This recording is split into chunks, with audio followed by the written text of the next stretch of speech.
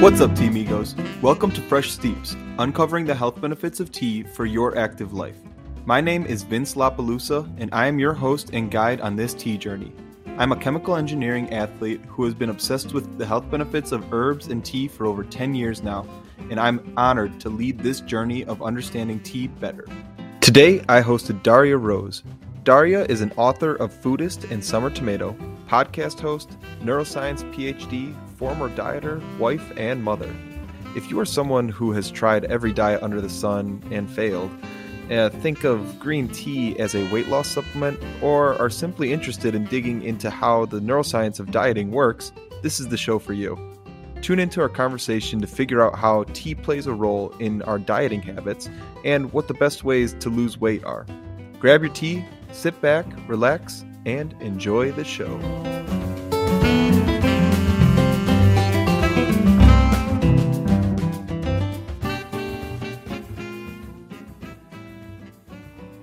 So Daria, welcome to the show. How are you doing? I am wonderful. Thanks for having me. Yeah, super excited to dig into this. So first off, I like to start these conversations by asking, what are you drinking today? Well, so I've become, in my old age, I've become very sensitive to caffeine. Yeah. And unfortunately, I have to limit my caffeine consumption to mornings and very small amounts. So I can either have tea, and I can have any tea in the morning, or half a cup of coffee. It's like, and it has to be like before 8 a.m. type of thing. Yeah. But I used to have all these herbal teas, beautiful herbal teas from this Kauai tea company, and I think my husband threw them all away. Oh no. So I went in there to get one, and the best I could do was like a calming yogi tea. So that doesn't sound too bad, but it's all right. You have to talk with him afterwards, because that's not acceptable. I tossed my oolongs too, and I was just like, that's grounds for divorce. For a tea drinker, yeah, you don't just get rid of tea. That's not. He was like, they're old. I'm like, yeah, but I was still drinking them, and they're not that old. Gosh. Right, and that's something that I love about tea is, and people always ask me like what the expiration is on teas, and for the most part, they really can last a long time, especially if you're just keeping it in like a cupboard or something, and they don't get wet for any reason.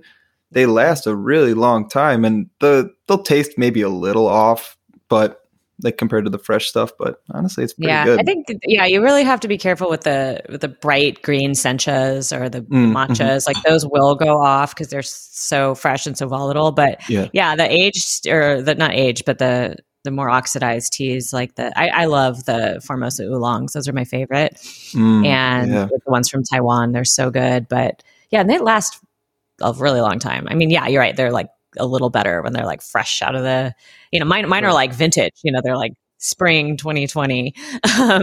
But and they're like amazing when you first get them, but they're still really good, like even a year later. So I get sad if they get tossed out because they're not cheap. Yeah, definitely. No, I agree. Well, I want to jump into you and your life. So I thought, just to start this off, I'd love for you to kind of give a little background on yourself, on your studies, your research, who you are, whatever you want to kind of take that as. Sure. So I'm many things. I think I often introduce myself as a former dieter. So I started dieting when I was very young. I grew up in Southern California in the 80s and 90s in like the Baywatch era. My mom was a crazy chronic dieter, did every diet under the sun. And I just sort of picked up that habit from her, like didn't have a weight problem. It was completely cosmetic and ridiculous. And I just sort of carried that with me until I got to college. And then it got a little bit more extreme because, I was in college and it was like, and it was also, but it was this like constant battle because I was constantly depriving myself, and then I would, overindulge sometimes, and it was just not a healthy way to be. And I wasn't happy at all, either with how I looked or how I felt. But like the other part of my life, I was studying molecular cell biology, and then I got into neuroscience, and ultimately I went on to get a PhD in neuroscience. And throughout that process, eventually I became educated enough to, and have the access to read primary scientific literature, which is very challenging. It takes years and years of training before you can even read a paper and understand what it's talking about.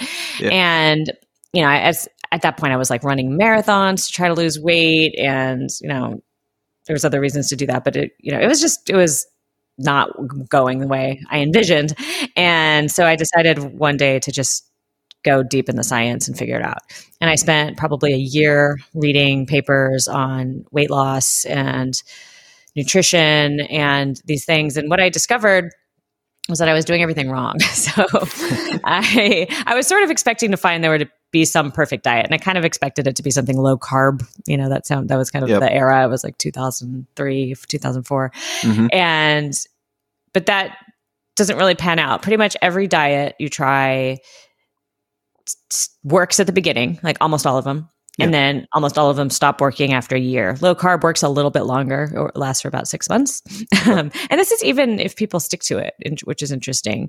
So there's just something, but mainly people don't stick to it. That's the tricky part, is that torturing yourself indefinitely is not a sustainable way to live. Not at all. No. And so I was like, okay, well, I felt like I kind of hit a brick wall there. But then I was like, well, there are people that don't have this problem, like people who are just sort of naturally thin and healthy their whole lives. Well, what do they do?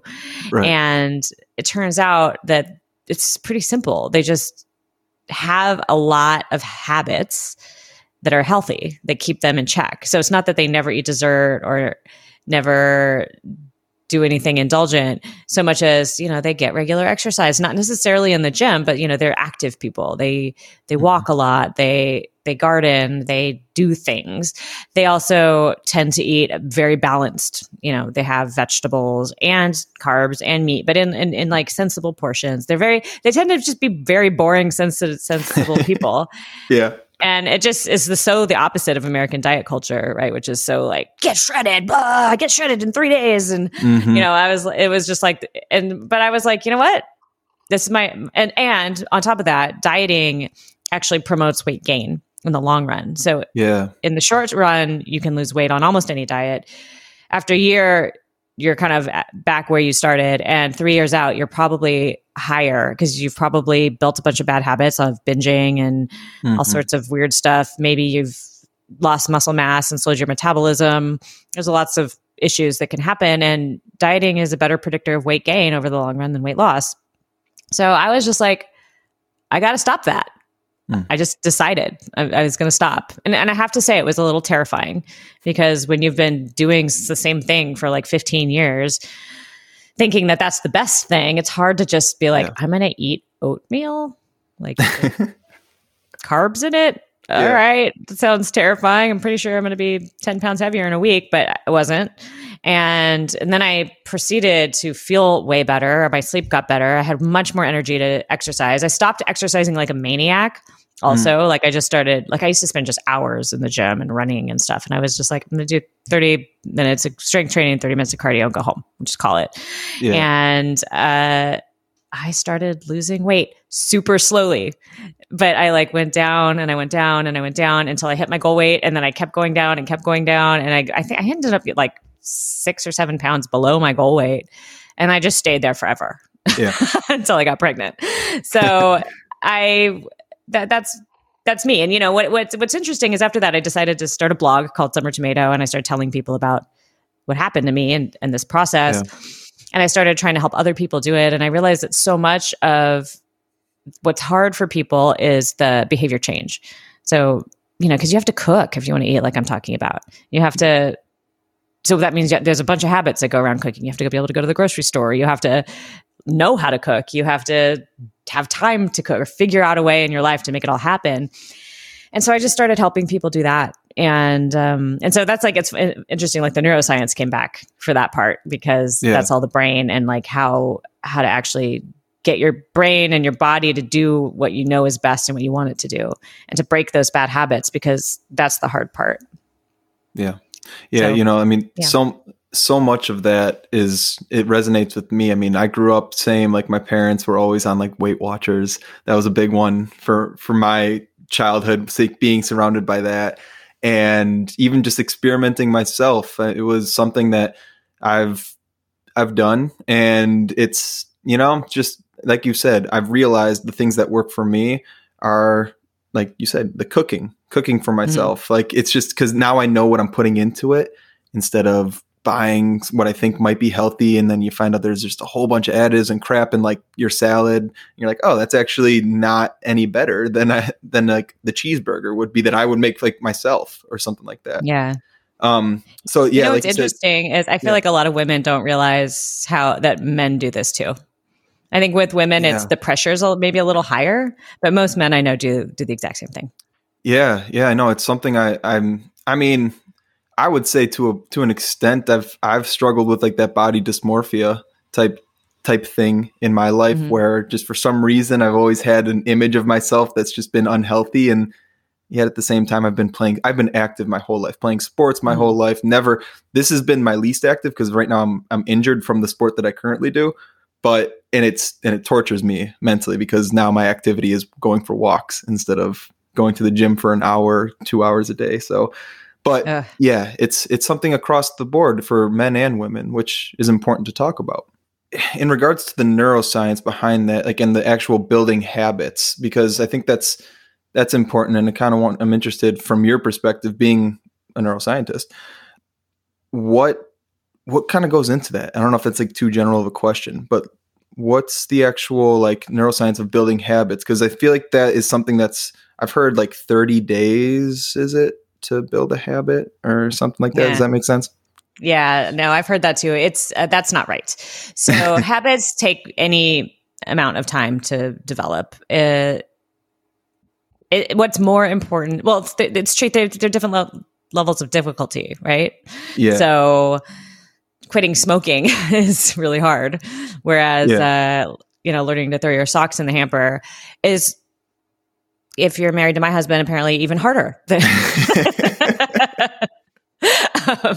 No, there's a lot involved, and it depends on how hard the habit is, how rewarding it can be, and how motivated you are to do it, and your own sort of neurochemistry. Like, there's a lot. We're all different, and so what's easy for one person can be really tough for another person. So there's no sort of magic number, like if you do X for so long, it's going to build a habit.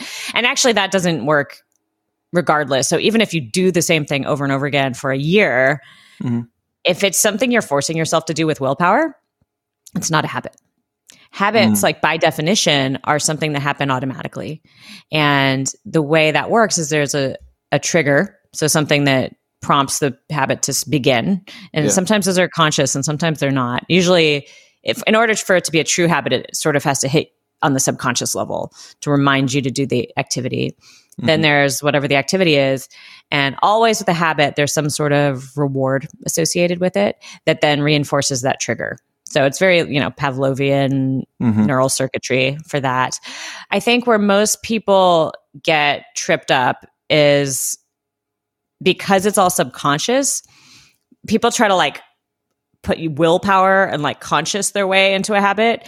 But, and when they do that, they often misunderstand what the actual trigger is and what the actual reward is. And so they do it wrong and then it doesn't stick. But, so that's kind of the art form to it, is you have to really get in touch with what's going on subconsciously and be super honest with yourself about what your triggers are and what the reward is.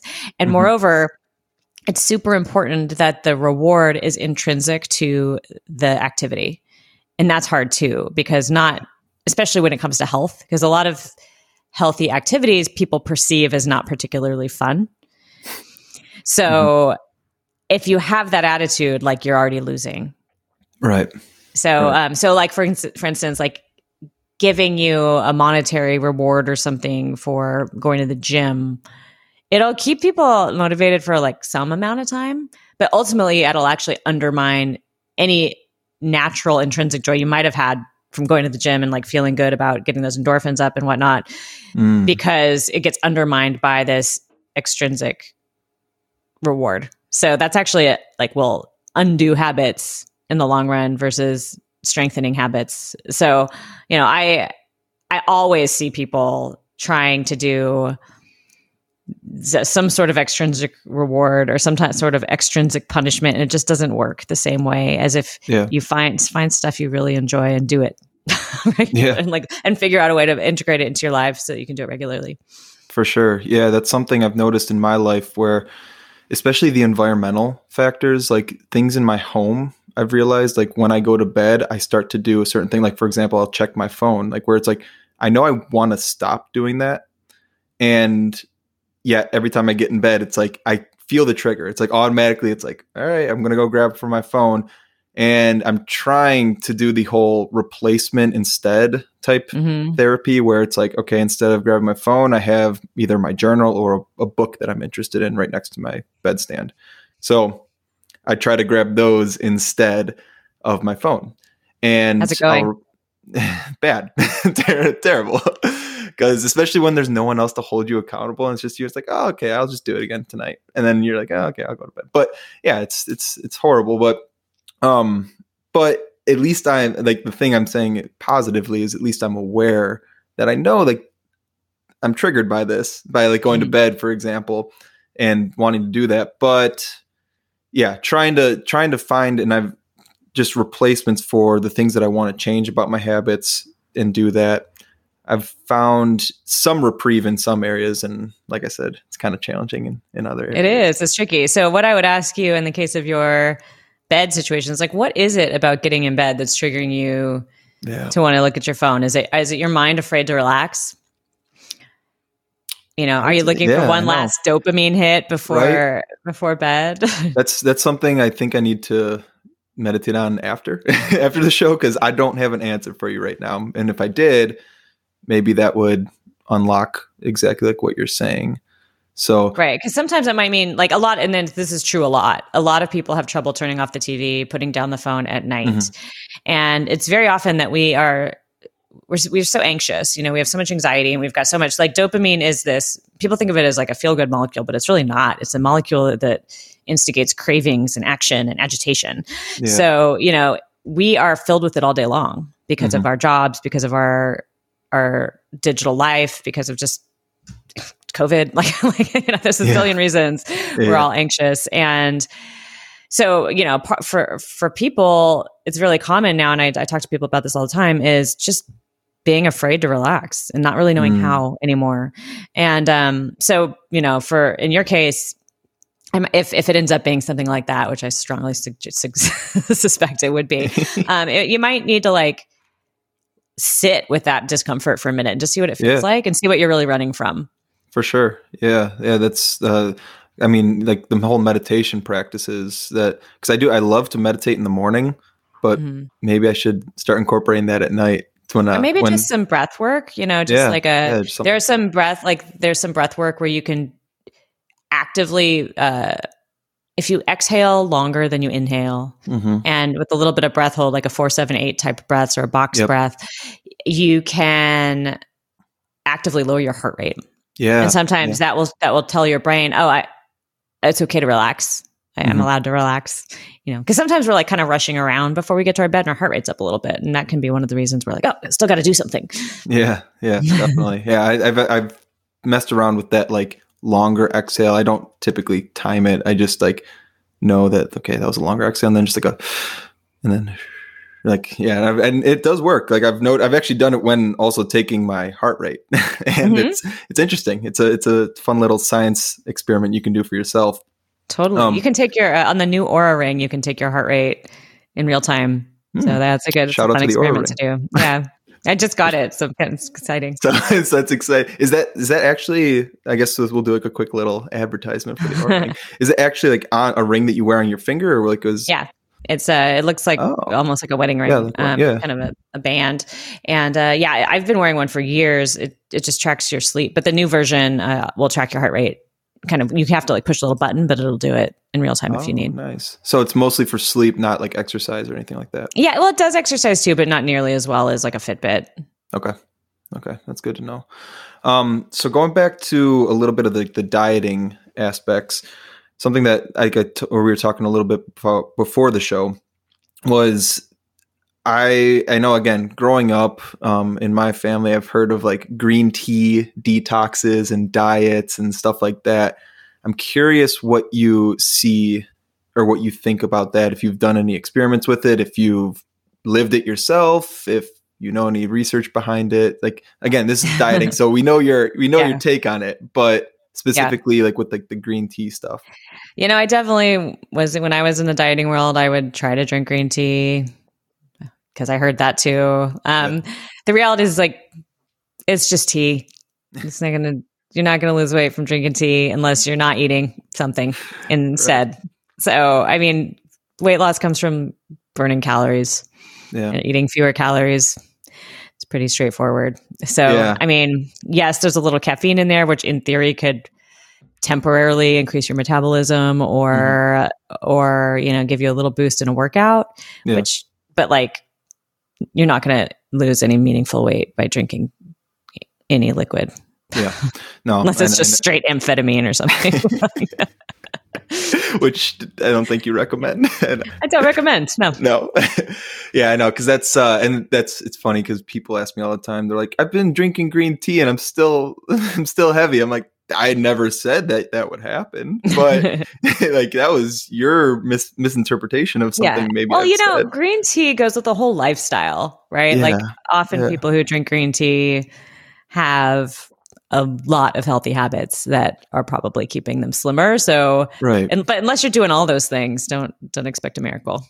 Yeah, exactly. And because I actually love to work with green tea before as like a pre-workout, like you were saying, like because I get the energy boost from it, especially like a matcha green tea. It gives me an energy boost, and then I go to jiu-jitsu, I go to the gym, wherever, and all of a sudden I feel great. And I don't know. Yeah. In my mind, it's like, okay, if the caffeine's revving up my metabolism a little, plus the workout, maybe I am burning a little more calories. I don't know. Do you know? Yeah. I mean, if you have a better workout, there's like a long haul, maybe benefit, but I wouldn't say it's like for weight loss. It might just be like a tool to help you build those other good habits. Yeah. I'm curious, do you get queasy or nauseous if you have green tea on an empty stomach? Yes. Yeah. This is something good to actually talk about because I definitely do. And this is very common for a lot of people. Have you experienced it? Oh, it's so bad. Like it's kind of like taking B vitamins on an empty stomach. Like I'll just be like hunched over and like ready to hurl. But if I eat anything, it fixes it. Yeah. It's 100% a thing. And I've discovered just through experimentation myself, a few different things that can help it. One, like you said, eating literally anything takes it away almost immediately. The quality of tea has actually affected that as well. So when I've experienced it at its worst, it's when I buy just a crappy tea bag, like organic green tea bag that's just generic. That's when I've experienced it the worst. That on top of steeping it with no mind of time or temperature, just letting a tea bag sit in a cup of hot water for 10, 15 minutes. That's when I typically, that was my life. When I first started drinking tea, I don't even know if I should be saying this on a tea podcast, but I literally would just take a tea bag, throw it in like my thermos or whatever, pour boiling water on top of it, and then just go out for the day and drink it over like 2 hours. So just terrible practices. But I noticed like when I'm conscious to, making a good cup of high quality tea as well as just like proper steep times of like 3 minutes for green tea at like a lower temperature, it really soothes my stomach. Or I shouldn't say soothes, but I don't experience that rough. I don't even, it's a unique experience that I've really only gotten from drinking green tea on an empty stomach. Yeah, I've had it from green tea and from multivitamins. And I think it's the B vitamins and the multivitamins that does it. So it's and it's a very specific feeling and it's gross. Yeah. And so for the longest time I was doing intermittent fasting, and every morning I just wake up, make a green cup of green tea and feel terrible for the next hour. But I'm like, this is healthy. This is health. This is the punishment for health. And then I'd move on with my life. And I'm realizing it's like, oh, it's not necessary. You don't need that. You don't need to feel like crap or anything. But yeah, in regards to that, it's the like I said, the time and temperature is super interesting. Also, have you ever tried cold brewing tea? I have. Does that help? I haven't. I at this point, I just don't drink green tea if I haven't eaten. Yeah, no. But I do enjoy it, especially in the summer, like a nice cold. Yeah, brew. yeah, because the cold brew has also helped me. Cool, good to know. That's been something. It's interesting. I've heard, and I'm trying to, like you said in regard or earlier about like reading research papers and stuff like that. It is challenging. Like, so I studied chemical engineering, so it's like I have a decent foundation, but I didn't do any graduate or anything after my undergrad.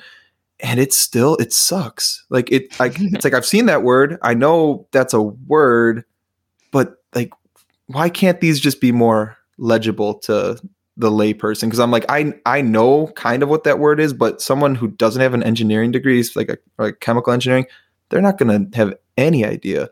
And the only reason I say that is because like I've been trying to read more research papers about the benefits of like cold brew versus hot brew and like why there's different levels of caffeine and stuff like that. It's very interesting. It is a little science experiment every time you brew a cup of tea. Yeah. Yeah. So do you ever, you said you had a lot of herbal teas. What's like your favorite herb to work with, to drink? Gosh, there's so many cool ones. When I was nursing my daughters, actually, I really got into tea because there's a bunch of nursing teas that actually increase breast milk production. Yeah. So I was drinking, it was like fennel seeds and fenugreek and moringa and goat's rue, like all these things. And they work. It's pretty amazing. Really? I really can't say enough good things about the Kauai Tea Company. They make the freshest, most beautiful herbal teas I've ever seen in my life. And I visited the farm, and it's like this utopia, like Garden of Eden that they have, that's just like producing these amazing herbs. And so I really, really like almost anything they make. They just have these beautiful, like fragrant, delicious teas. And they have every superfood you could possibly imagine. It is. It's on the island of Kauai. Yeah. I'm going to order some as soon as this is called. Yeah. Well, yeah, especially if your husband threw out all the good stuff. I have to go get some like today. I'm like so mad I don't have it. It's really, really good. Yeah. That's interesting. I don't know if in that list, did you mention milk thistle? I didn't, but that's a good one too. Yeah. Yeah. Okay. Yeah. Cause I was like, I've heard about milk thistle helping, for breast milk production. But yeah, it's, like that's what fascinates me about the world of just herbs and herbalism in general is it's really medicine. Medicine, food. Yeah. I think even you have to be careful. You talk about it. It definitely. And that's what I tell people too. Cause you recommend like a valerian root type tea. And I don't know if you've ever drank valerian root, but that stuff for me knocks me out super quick. Yeah. And it's can be kind of dangerous if you're super sensitive to that stuff. It can be dangerous. Like if you're going to go like drive a car, I probably wouldn't recommend that. Right. It can knock you out pretty quick. Yeah. Another thing I'm really pumped on is so I've had anxiety and issues with sleep since, I don't know. It's been a rough few years, man. We had like the geopolitical situation, and then I had 2 toddlers like back to back, and then COVID, and I was just really, really having a hard time sleeping. And I was taking anything. I was like so desperate. I'm talking like 3-4 hours of sleep for like 6 months straight and not being able to sleep. And it actually ended up going on for like almost 2 years. And eventually like I got to like 7 or 5 to 6 hours of sleep, which is a little bit more tolerable, and now I'm doing great. But originally what I would do when I got really desperate is I would take pharmaceutical like Xanax, which will work but I know that that's not good for you. So I was really trying hard not to take Xanax all the time. And so I was pretty serious, and somebody recommended, it was Andrew Huberman. He recommended to me chamomile, like there's this molecule in chamomile called apigenin. And I was like, I wanted to laugh, like, give me a break. Like, dude, I take Xanax. Like, this is not going to help me. I kid you not. It is the number one thing that helps me the most is chamomile. Wow. That's fantastic. Yeah. Like, it's insane. Do you know much about apigenin? Yeah, actually, I did a bunch of research on it because I'm like, is this going to kill me? Can I take this every single day? And it's actually like very benign. And if anything, like has anti-cancer effects. And I mean, I wouldn't say it's, going to prevent cancer or something like that, but it's, it doesn't promote cancer. It's more of a helper than a harmer. And then what I've noticed is that I just have the much better sleep, and it's calm, and it's not the kind of like drugged out sleep where you wake up feeling weird or anything. And also, and this is going to maybe TMI, but like super interesting. After I had babies, like I was getting up to use the restroom like 2-3 times a night. And after I started taking that, I don't get up anymore. I just sleep through the whole night for 7 hours. It's insane. Like I can't even believe it. Yeah. So, to me, that's just like amazing that a flower put in hot water can like have that effect. It's so cool. Right. Exactly. And like I said, this is why I'm so fascinated by the world of teas and everything, is for this exact reason. And just knowing like that chamomile contains this apigenin that does countless things. Like, not only does it help you with sleep and got you off of Xanax, but it also had the side effect of reducing the amount of times you're going to go to the bathroom. Like, I know. That's not even an indication anywhere, but like, I swear it works. Right. And yeah, it's that's why, I mean, there's some herbs that I like to just work with daily because I think they're so important in helping us. Like dandelion root, for example, really does some amazing things for the liver. And like, again, I'm trying to understand and figure out all of these things from a chemical standpoint, like figuring out, okay, these herbs contain apigenin, and I'm just going to keep using that because that's fresh on my mind now. But like, and so how the mechanisms actually work, that's what fascinates me. And that's what I'm trying to convey to other people. It's like, listen, you can do this, like you can take this Xanax, or before taking that, why don't you try chamomile tea or the stronger stuff like valerian root and see how it works and see how you feel.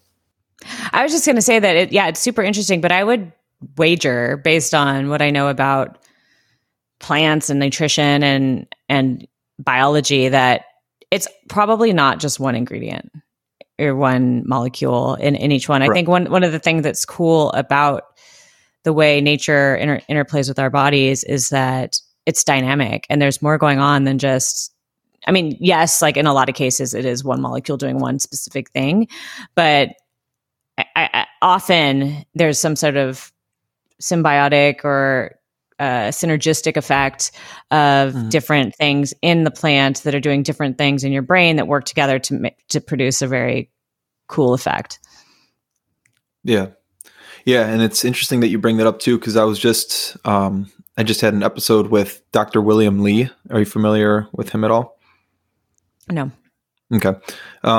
Yeah. So he talks, or he wrote a book called Eat to Beat Disease, and talks a lot about tea and like digs into exactly stuff like this. But one of the things that he's researched is the differences on the angiogenic effect in our bodies, and how sencha green tea versus jasmine green tea versus Earl Grey black tea have on angiogenesis in our bodies.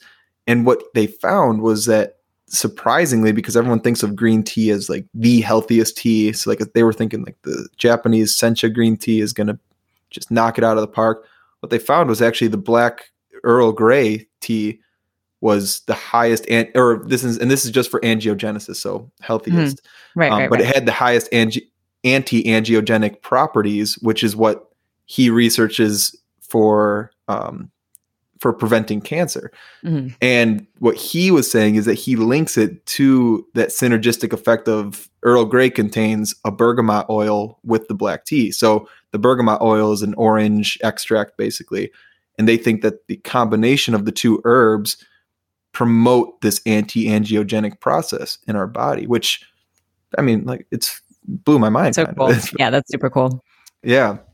Do you know much about some compounds that are extremely prevalent in tea, such as like GABA or EGCG. Do you know much about those? I mean, I know a lot about GABA. Is it L-theanine in tea? And L-theanine, actually. Yeah, I think that would be good because that's all in the brain as well. Yeah, what's interesting is one of the other main supplements I take before going to bed, because I've been like troubleshooting my sleep issues for so many years now, is a combination of GABA and L-theanine, because that's super relaxing to your mind. And it's very cool that tea has this combined effect of being a bit of a stimulant, but also being relaxing. And I would wager that that's one of the reasons that meditators gravitate toward it, because that's sort of the exact state you want to be in when you're perfectly focused and calm. But there's something to be really said about that state of mind, as opposed to just supercharged, like triple espresso, rocket launch in the morning. Sometimes you really want to be more focused and more creative. And there's a case to be made that tea would be better for that. Yeah. Yeah. It's something I've experienced predominantly with matcha. And that's where a lot of people will talk about L-theanine, especially in matcha, because so what matcha is, for anyone who is listening that doesn't know, it's basically you take the green tea leaf and you grind it to a fine powder, and you consume the actual leaf instead of just steeping and infusing the leaf. And so you have a higher level of these compounds within matcha compared to an infused green tea. And I can speak firsthand that that's why I love matcha, is if I like need a super energy boost, but also I don't want to crash and have any jittery, crappy feeling, I turn to matcha instead of like a coffee. A coffee gives me that spike, and then I crash about 30 minutes to an hour later, and I feel like shit the rest of the day. But matcha, I don't know, it does it. And I think, like you said, I would wager it's because of that. It really is. Very cool. So what's your favorite tea? Or do you have one? I do. Well, I have a handful of favorites. Matcha is a little strong for me. I, for some reason, when I was a kid, I could drink coffee at 10 p.m. and be totally fine. And now, when I was like 15, and now I cannot.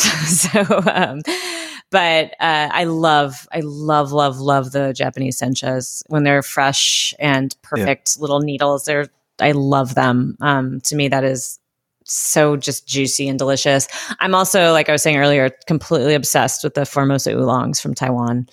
They almost taste like a croissant or like some like pastry that is like decadent, but they're not sweet. But they have this like toasted brioche, like a yeasty almost just flavor that I love it. They're so good. Those are probably my favorite go-tos. Do you know much about the processing of the oolong? I don't know too much. I would love to go to Taiwan and do all the tours, because I know there's like that. So the Formosas tend to be in little balls. The Ansi oolongs, which are from the same region, they're like twisted little tea leaves. They're similar but different. I can definitely taste the difference. And the Ansi is a little more subtle. But yeah, no, I would love to go see that done. And I get very excited because they are seasonal, and there's these different mountains that they grow on, like Lishan and Alishan. And I think I like the Alishan the best. Okay. Of the Formosa oolongs in the springtime. Yeah. You know a lot. The way you made it sound before the show is that you didn't know a lot about tea, but well, I don't know a lot about the science. Like I don't, I drink tea, and I was really fortunate that, well, for a lot of reasons, but one is that for like 2 decades, I lived in San Francisco, and there's a beautiful tea shop in Chinatown called Red Blossom Tea. And you can go in there. I mean, that's still where I get my tea from. That's where I order. If I'm getting Chinese tea, that's where I order it from. But you could go in there when you live there, and there's this amazing woman that works there, and she just knows everything. She just knows everything about everything in Chinese tea. And I've been in there probably half a dozen times and spent an hour or two tasting different teas with her and drinking tea. And it's so fun, but I learned so much because you can compare the different, like, that's how I get into vintages of tea, it's like, because I can have, I taste this mountain and this mountain and this mountain in spring, of this year and this year and this year. Mm-hmm. And that's really fun. And then, I've done a little bit of that in with the senchas in Japan, but not as much because obviously I didn't live in Japan. Yeah. That's a good recommendation. I'm actually going to be in San Francisco less than a month now. So oh my God, you have to go. Yeah, you can just walk in. Well, I don't know. You should probably. I was going to say, COVID, but I was like, is it open right now? Because you're getting me all excited. And if I show up and it's not there, yeah, call because of COVID. But I can't imagine anything holds this lady back from like sharing tea. She just like loves to teach people about tea, and it's really cool. Oh my gosh, I got super. Now I'm getting super excited. No, that's amazing. And yeah, like you were saying, just with I find it absolutely fascinating at how the differences, like you said, of like the rolling versus I guess, would you call it rolling versus the balls versus like the long twisting. Yeah. The twisting and how that does bring out different flavors, as well as it oxidizes differently in the air exposure. Yep. Oxidizes differently. And actually like the unraveling in the hot water releases the volatiles differently as well. Absolutely crazy to me. And it's super interesting. Yeah, and then that, and on top of, you were saying you were getting the spring flush, or the first flush, the spring harvest type teas, which first flush. That's what it's called. What it's called. Yeah, the first flush, which is typically the more expensive. You don't find that stuff always. It's us Americans. Very special. Yeah, if you can get your hands on it, it's really, really special. Us Americans don't get that too often. They give us the second and third flush, which is the summer and fall, which is less sweet, a little more bitter, astringent. You'll like Red Blossom. You can get on their mailing list. I'll tell you when it comes out. Thank you. It's not cheap. It's not cheap tea, but it's worth it. But yeah, it's definitely worth it. And I'm definitely going to add them to the show notes because people definitely are going to want to check that out. They don't pay me, by the way. Yeah, I'm not affiliated either, clearly. Oh, that's awesome. So just real quick, going back to the whole dieting thing, for someone looking maybe to not diet, I don't want to stick away from that word, looking to lose weight in like a sustainable way, but like you said, they're kind of in this mindset of like, oh, just so stuck, so trapped of these old habits and everything. Is there like, from your perspective, a good way of starting that process, like besides being conscious to these habits and these triggers, like what would like actually be like a good action step to take? Yeah, I think the two things. One is start small. So I think that we as Americans especially have a tendency to want to just dive in head first and do something crazy that will get results quickly, and that will backfire. It's very tempting. I understand the temptation to like just make progress, but it will backfire. It does not last. And if anything, it creates bad habits, bad mental spaces. It'll backfire and often leaves you in a worse place than where you started. So pick one or two habits at a time. I think that one of the best things people could do, and it sounds so simple, but just eat more vegetables. Like, even if they don't taste good, but first of all, try to make them taste good. Yeah. But even if you're like at the type of restaurant, you're like, the only thing good here is the French fries, like whatever, just make yourself eat vegetables at the beginning of the meal.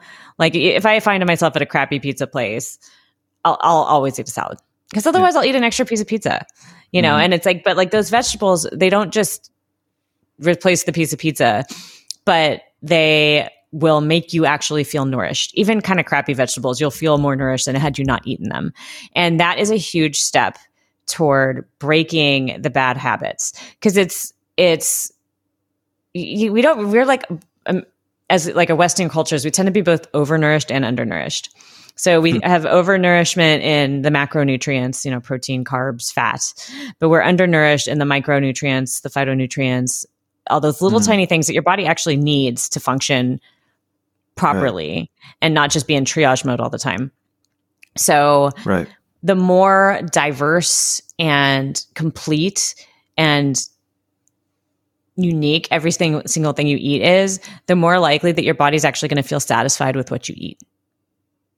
And if you're satisfied, then the odds of having 5 cookies after dinner or, a pint of ice cream or something that you'll super regret the odds of that happening I used to do that. Like I used to, I'd be still hungry at the end of the day, or at least feel unsatisfied, and then like eat a whole bunch of something bad for me, like a lot of it. And like, that's the worst thing you can do, because those things are the most calorically dense. You're doing it at night, which is really bad for sleeping, bad for your metabolism. It's just like, it's like the perfect storm of bad behavior. So, but like, since I started eating vegetables and just like got more into just cooking for myself, and, I still eat carbs, but I eat unprocessed carbs, like I eat oatmeal and I eat rice and I eat a potato, but I don't eat like crackers or stuff like that. I don't eat a lot of pasta. I don't eat a lot of, definitely like the middle aisles of the grocery store. Like I'm not in there ever. And, and I just completely stopped having cravings at night. They're just gone. And, so I think eating vegetables, it sounds so boring and not sexy, but it works. Yeah. No one wants to hear that advice. But well, here's what I recommend to people. So what I recommend to people is go learn about good food. So vegetables are not fun if you go to your like standard industrial grocery store and buy their shitty vegetables. Like they're not good. And they're the same. They're treated like commodities. They're the same all year round. They're grown with like basically the minimum amount of nutrients to make them big as fast as possible, so they can sell them without them going bad. So they're not bred for flavor. They're bred for like shelf life. And like, I kid you not, like I'll go to a grocery store and I'll like get some broccoli or some kale and it'll smell like mildew. Like no wonder nobody wants to eat this. Right? It's disgusting. Yeah. Like seriously, give it a whiff. Like you'd be shocked. And whereas if you go to a place that actually cares, it'll cost more money, but not a lot. Vegetables are not that expensive. It's the fruit that's expensive. But spend a little more money, get something in season, get something good that you actually want to eat. And taste the difference. Yeah. And then you can get excited about vegetables, because I only eat what's in season. Like I'm so excited about winter squash right now because I haven't had them in 8 months, and when spring comes around, I get so excited about asparagus because I haven't had it in a year. And, that's the way you can build what I was talking about earlier, which is that intrinsic motivation to actually love the healthy habit that you're building. Because if you feel like it's a torture or some sort of punishment to do the right thing, then it's always going to require some kind of willpower. And if you're using willpower, you're going to lose, because it's never going to be a habit. And as long as it's not a habit, you're going to break one day. So what you really want to do is build that intrinsic motivation, build that reward, so that I crave salads. Like I crave good salads. And like if I go on a trip or something where I'm in Vegas or, someplace where there's just not a lot of vegetable eating happening, I get home and I'm just like, salad, like give me salad, give me or death. I just can't take it. And like, that's what you're winning. If you're craving salad because you haven't had enough vegetables and your body feels it, like every cell in my body can feel the lack of that nutrition. And multivitamins do not make it up. They do not. So, that's where you want to be. You want to be to the point where your body craves nutrition and knows what that feels like. And it takes some work and it takes some time, and you have to learn to cook and you have to do all sorts of things. But if you can get there, then you win. Yeah, I can. Oh my gosh. I'm just picturing myself, because my weird thing, when I know I need vegetables, is I crave cucumbers. Cucumbers, I just like, I need a cucumber. And I'm like, I just want to just take a raw cucumber and just bite into it. And that's when I know I'm like, okay, you've been eating a bunch of crap lately. Like that's my trigger is I know that. So I could speak exactly to what you're saying. It's that. And then I think the best, just as you're talking, I'm thinking about like all my habits, and the best things I've done for myself, I think, is one, I've made pretty much, I eat tacos every single night, but like they're not standard tacos. Like I put like Brussels sprouts, sweet potatoes, grass-fed beef, just any vegetable. Like you said, I try to do in season. I'm not the best at that, but like throw a bunch of vegetables into a wok or something and mix it all together and throw it in a tortilla and it's a taco. And I tell people that and they're like, that's not a taco. I'm like, It is. I do this exact same thing to my kids. So my kids, they are toddlers. So, it's the same as me. Yeah. Feeding them is same as you, right? They're, feeding them can be challenging at times, but we have this book called Dragons Love Tacos. And it's a really cute story about these dragons that love tacos, but they can't have spicy salsa or they like burn the house down. So my kids are like, I was like, well, the dragons love tacos. Would you guys like to try tacos? And they're like, yeah. And they're like, it's like, okay, but mild salsa, right? No spicy salsa, mild salsa. Anyway, so I started giving them tacos and they will, at this point, it's been over a year.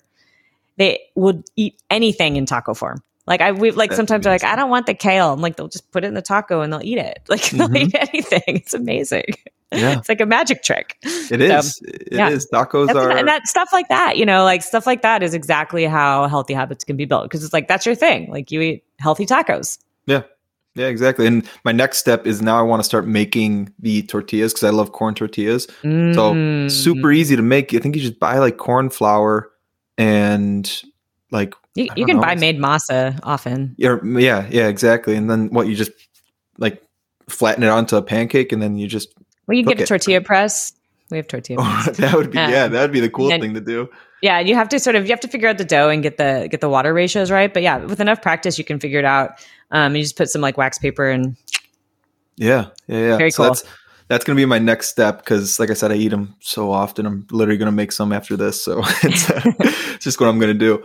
That and then the other big thing is my sweet snack. Although the holidays, my mom loves to cook like cookies and stuff, and she came recently and baked a bunch of cookies. So I literally had to throw out majority of them because I'm like, I'm going to eat all of these. But my sweet snack is typically like frozen mango. I'm telling you, it's ice cream. It's been the best thing for me. And then also dark chocolate chips with like blueberries. I absolutely love that. So that typically takes care of me. And then a cup of tea, and I'm like satiated for the night. But I love my pizza. I do have my shameless things. Is fine. Exactly. Pizza's great. Yeah, exactly. You know what's so crazy? I'm so sensitive to caffeine that I can't eat chocolate at night anymore either. Oh, wow. Yeah. I can have like a tiny bite, but if I have like, like one of those bars, those like standard size chocolate bars, like just like a dark chocolate bar, if I eat half of one, which, I can, like that doesn't sound like too much food to me. Right. I will not sleep. I'll be up all night. It's a great wow. Yeah. That is a sensitivity. Yeah. It's really annoying. Yeah, that can be. Have you ever tried cacao, like a drink? Yes, it's delicious. I think it's like the fruit. Did you say the fruit? Yeah, like the fruit, like the frothy fruit drink. No. Oh. It's basically just oh my gosh, I'm blanking. Cold pressed cacao is like it's just the chocolate powder basically. Okay, so I was talking about the chocolate pod. The chocolate There's like a fruit around it. That's really good too. It might be just that ground up. I've only ever gotten it in a cold pressed, like ground up type fashion. So it might be the same thing that we're talking about. Yeah, I mean, cacao is just like raw chocolate. Yeah, exactly. Yeah, it's just there's nothing else to it. And I've been loving that's been my if I want like a lower caffeine, even though I don't know the full like milligrams of caffeine. It might be more than a cup of tea, depending on the tea. But if I do that, especially in this cold, like I'm in Minnesota, it's freezing all the time. And I do that with like dandelion root and just throw a bunch of herbs and spices like cayenne pepper, cinnamon, a little bit of sugar just to enhance magic elixir. Oh yeah. It's good. And throwing some cordyceps mushrooms and oh my God, rhodiola. Oh yeah.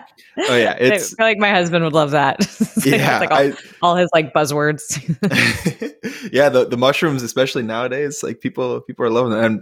And I cooked with lion's mane for the first time. My girlfriend and we actually cooked it for breakfast. Oh my! Just got some in my fridge. It's just the season just started here in Oregon. Yeah. Have you ever cooked it before? Oh, it's delicious. Oh my gosh! One of my favorite mushrooms. Yeah, it's so good. So good. Just some butter and garlic and I should make that for my kids for dinner. I'm going to make that for my kids for dinner. Good idea. There you go. There you have it.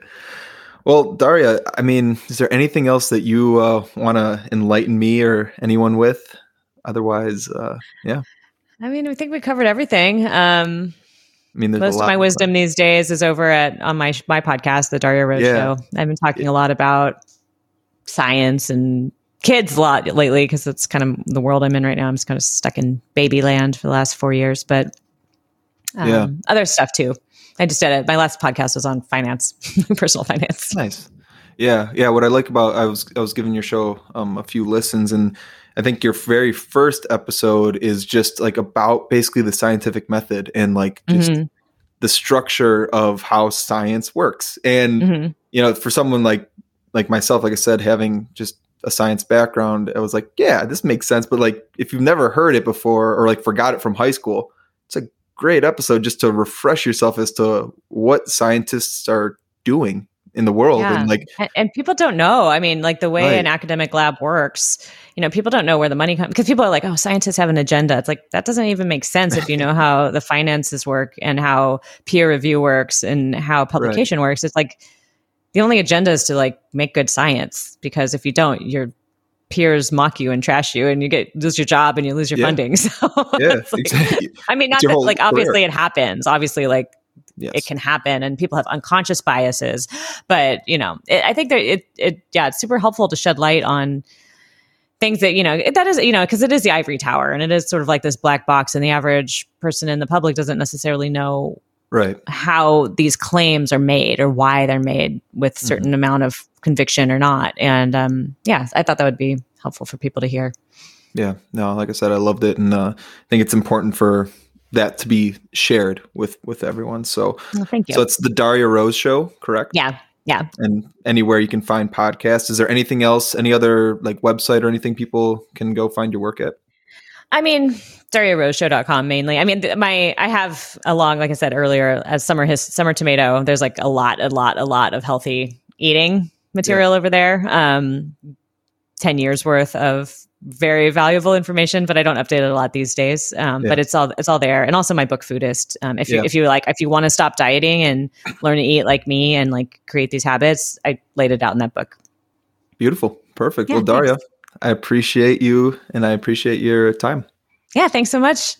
Thank you to Daria for that awesome conversation. Remember to check out her podcast, The Daria Rose Show, at dariaroseshow.com or where you listen to podcasts. If you want to dive deeper into the health benefits of tea and herbs and learn from people like yourself, then join our free Fresh Steeps community now so you can drink the best tea for yourself today.